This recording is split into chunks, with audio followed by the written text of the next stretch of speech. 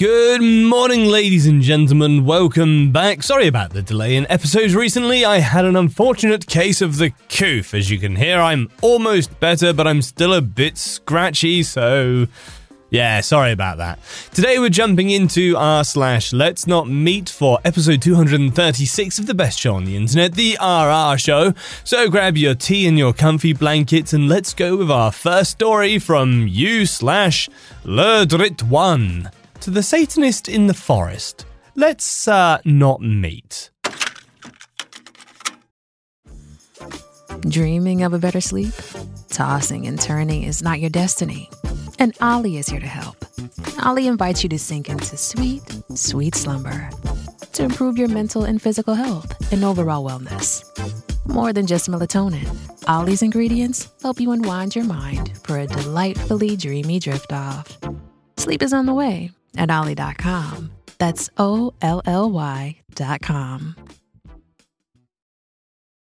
This episode is brought to you by Paramount Plus. Get in, loser! Mean Girls is now streaming on Paramount Plus. Join Katie Heron as she meets the plastics and Tina Fey's new twist on the modern classic. Get ready for more of the rumors, backstabbing, and jokes you loved from the original movie with some fetch surprises. Rated PG-13.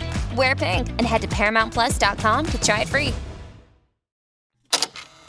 I live in France, and this story happened to me this summer, just after the lockdown ended.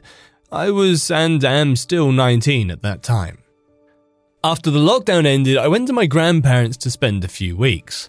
I got tested before and no problems there.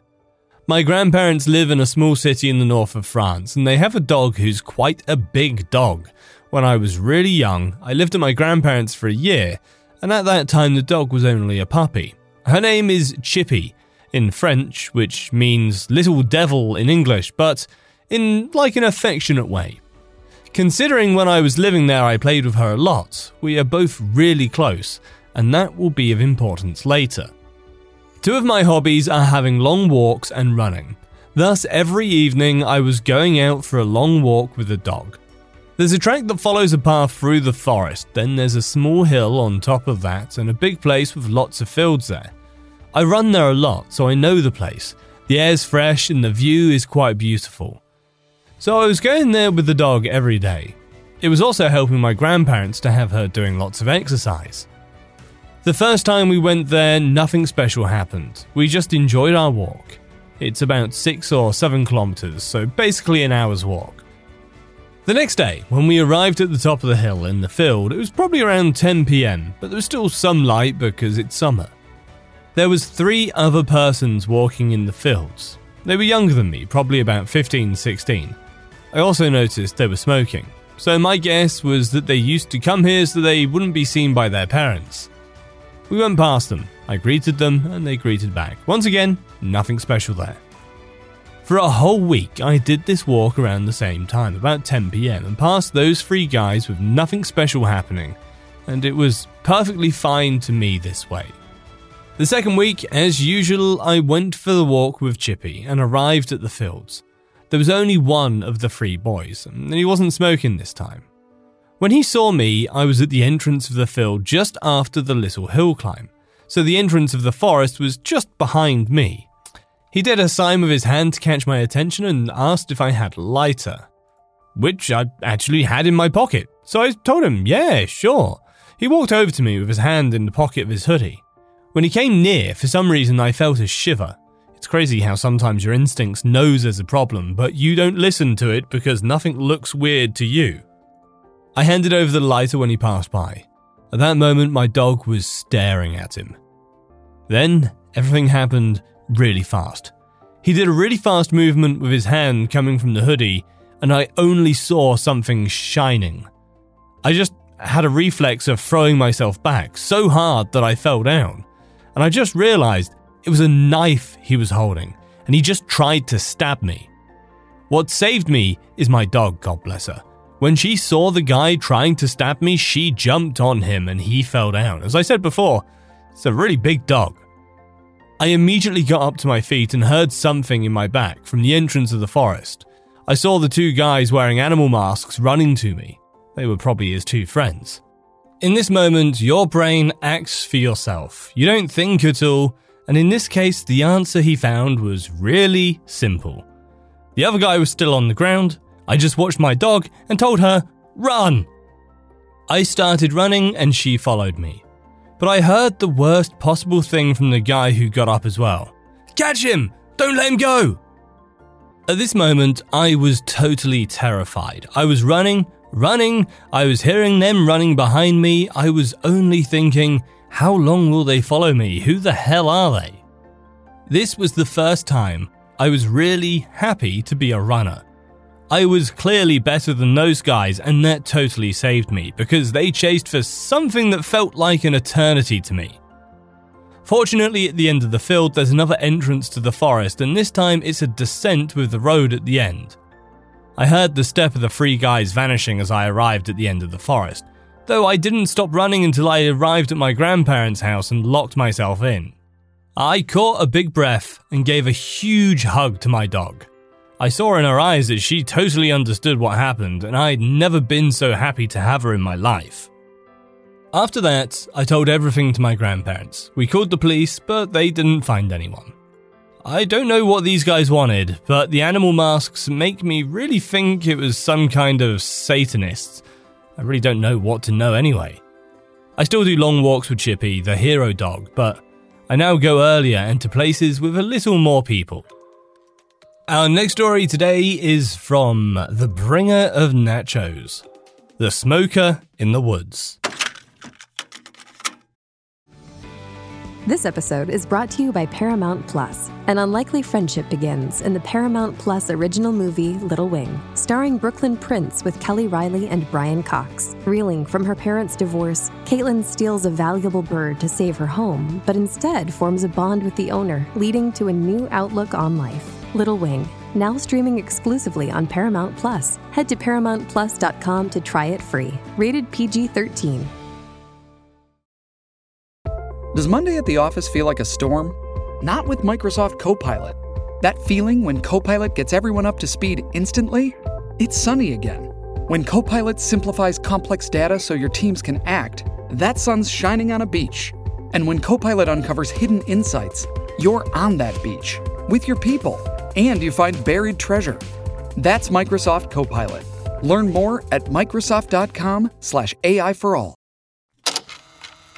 This story happened about 2 years ago while I was in university working on my degree in biology. I'd signed up for a trip to gather samples for an experiment some students in the ecology department were trying to run. It required the collection of samples from several sites, so they recruited biology, ecology, and forestry majors to help them complete the sampling in a shorter period. The area my group was to take samples from was a few hours from my uni in the Pacific Northwest.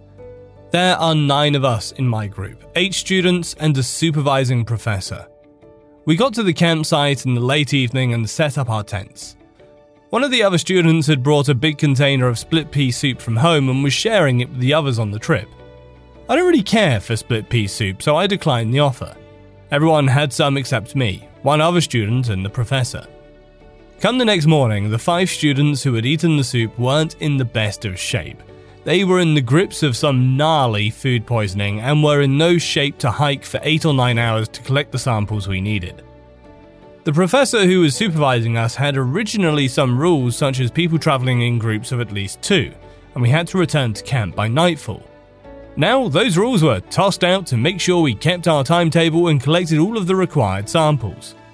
We were just told to do your best to complete the work assigned as long as you can do it safely. That morning, I set out for a long day of hiking. After a mile or so, I ran into the stream I was supposed to follow.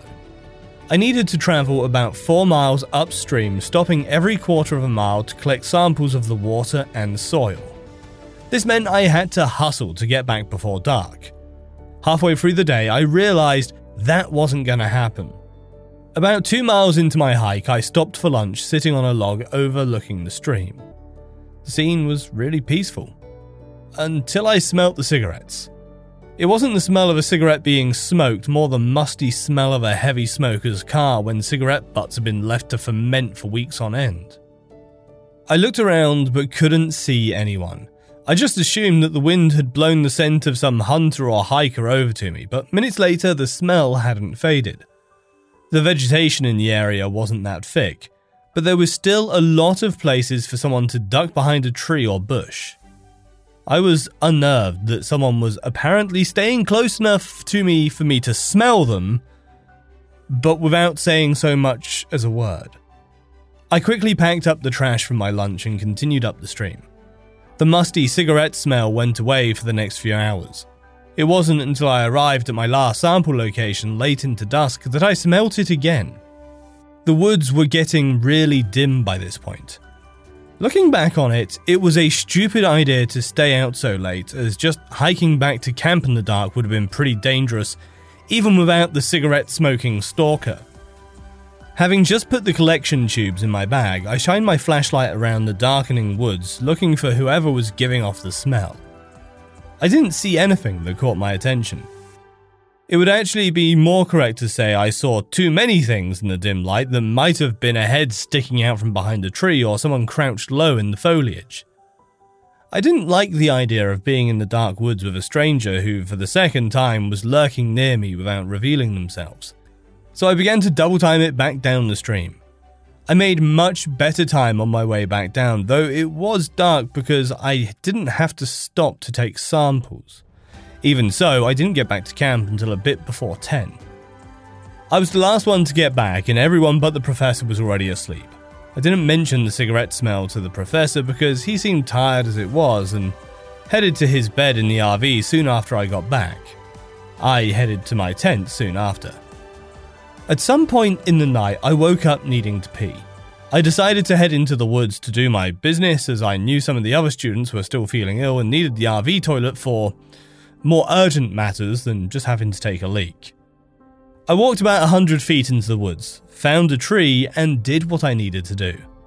As I turned to go back to camp, something caught my eye. Somewhere off in the woods, there was a tiny red glow. I was confused to what it was until it flared momentarily, and I realized it was the cherry of a cigarette. I stood there for a while, watching the red ember glow, fade, then moved slightly closer to the ground as whoever was smoking would take it out of their mouth. Not being able to see the person, I assumed they were watching the camp. I didn't know if they had seen me make my way into the woods or not, as the fire had been doused and the moon was only half full, so there wasn't very much light.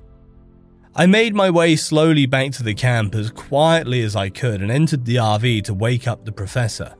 I told him about the person smoking in the woods and about the smell of cigarettes earlier in the day. However, when we got outside the RV, the ember from the cigarette was gone. My professor woke the other students who hadn't come down with food poisoning, and we took turns watching over the camp. I didn't see or smell anything else when I was on guard duty and went to sleep when the professor woke up for his turn. In the morning, the professor, the other students, and I went to where I guessed the smoker had been standing the night before, and sure enough, found about 10 cigarette butts on the ground next to a tree. The tree itself looked like someone had been twisting and stabbing a knife or other sharp objects into the bark, and the outer layers of the wood had been damaged and chipped away.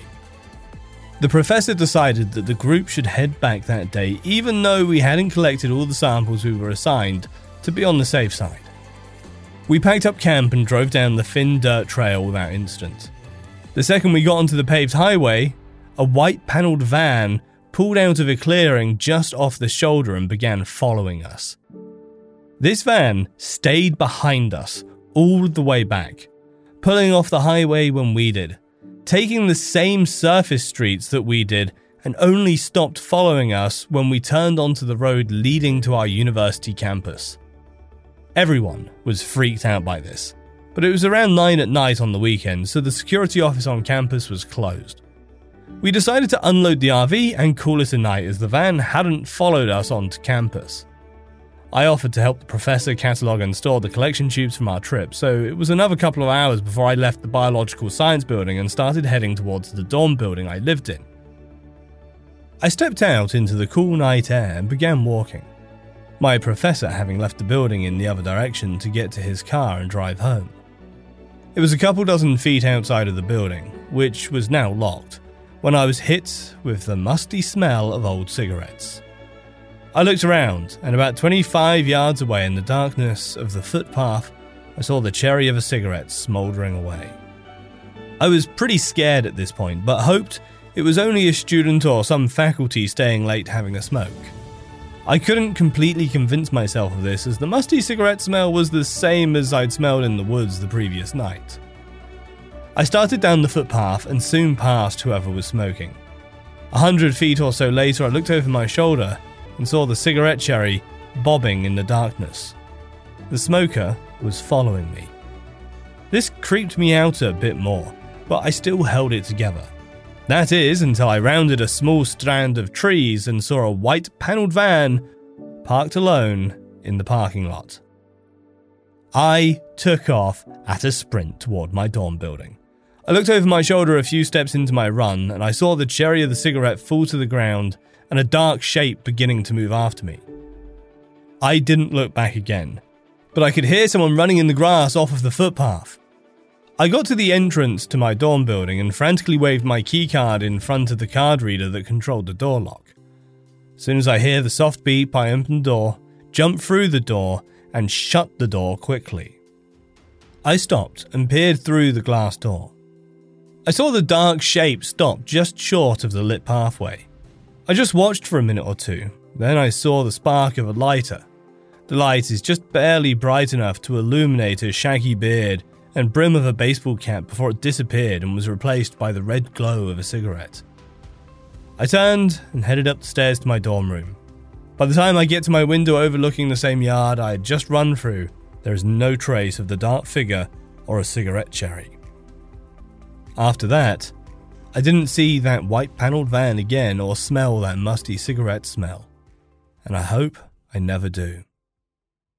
What's better than free money? How you choose to spend it. Open a CQ checking account and get $250 to spend freely. And that's not all this credit union offers. Do your banking, build credit, and invest in your future. Visit secumd.org today.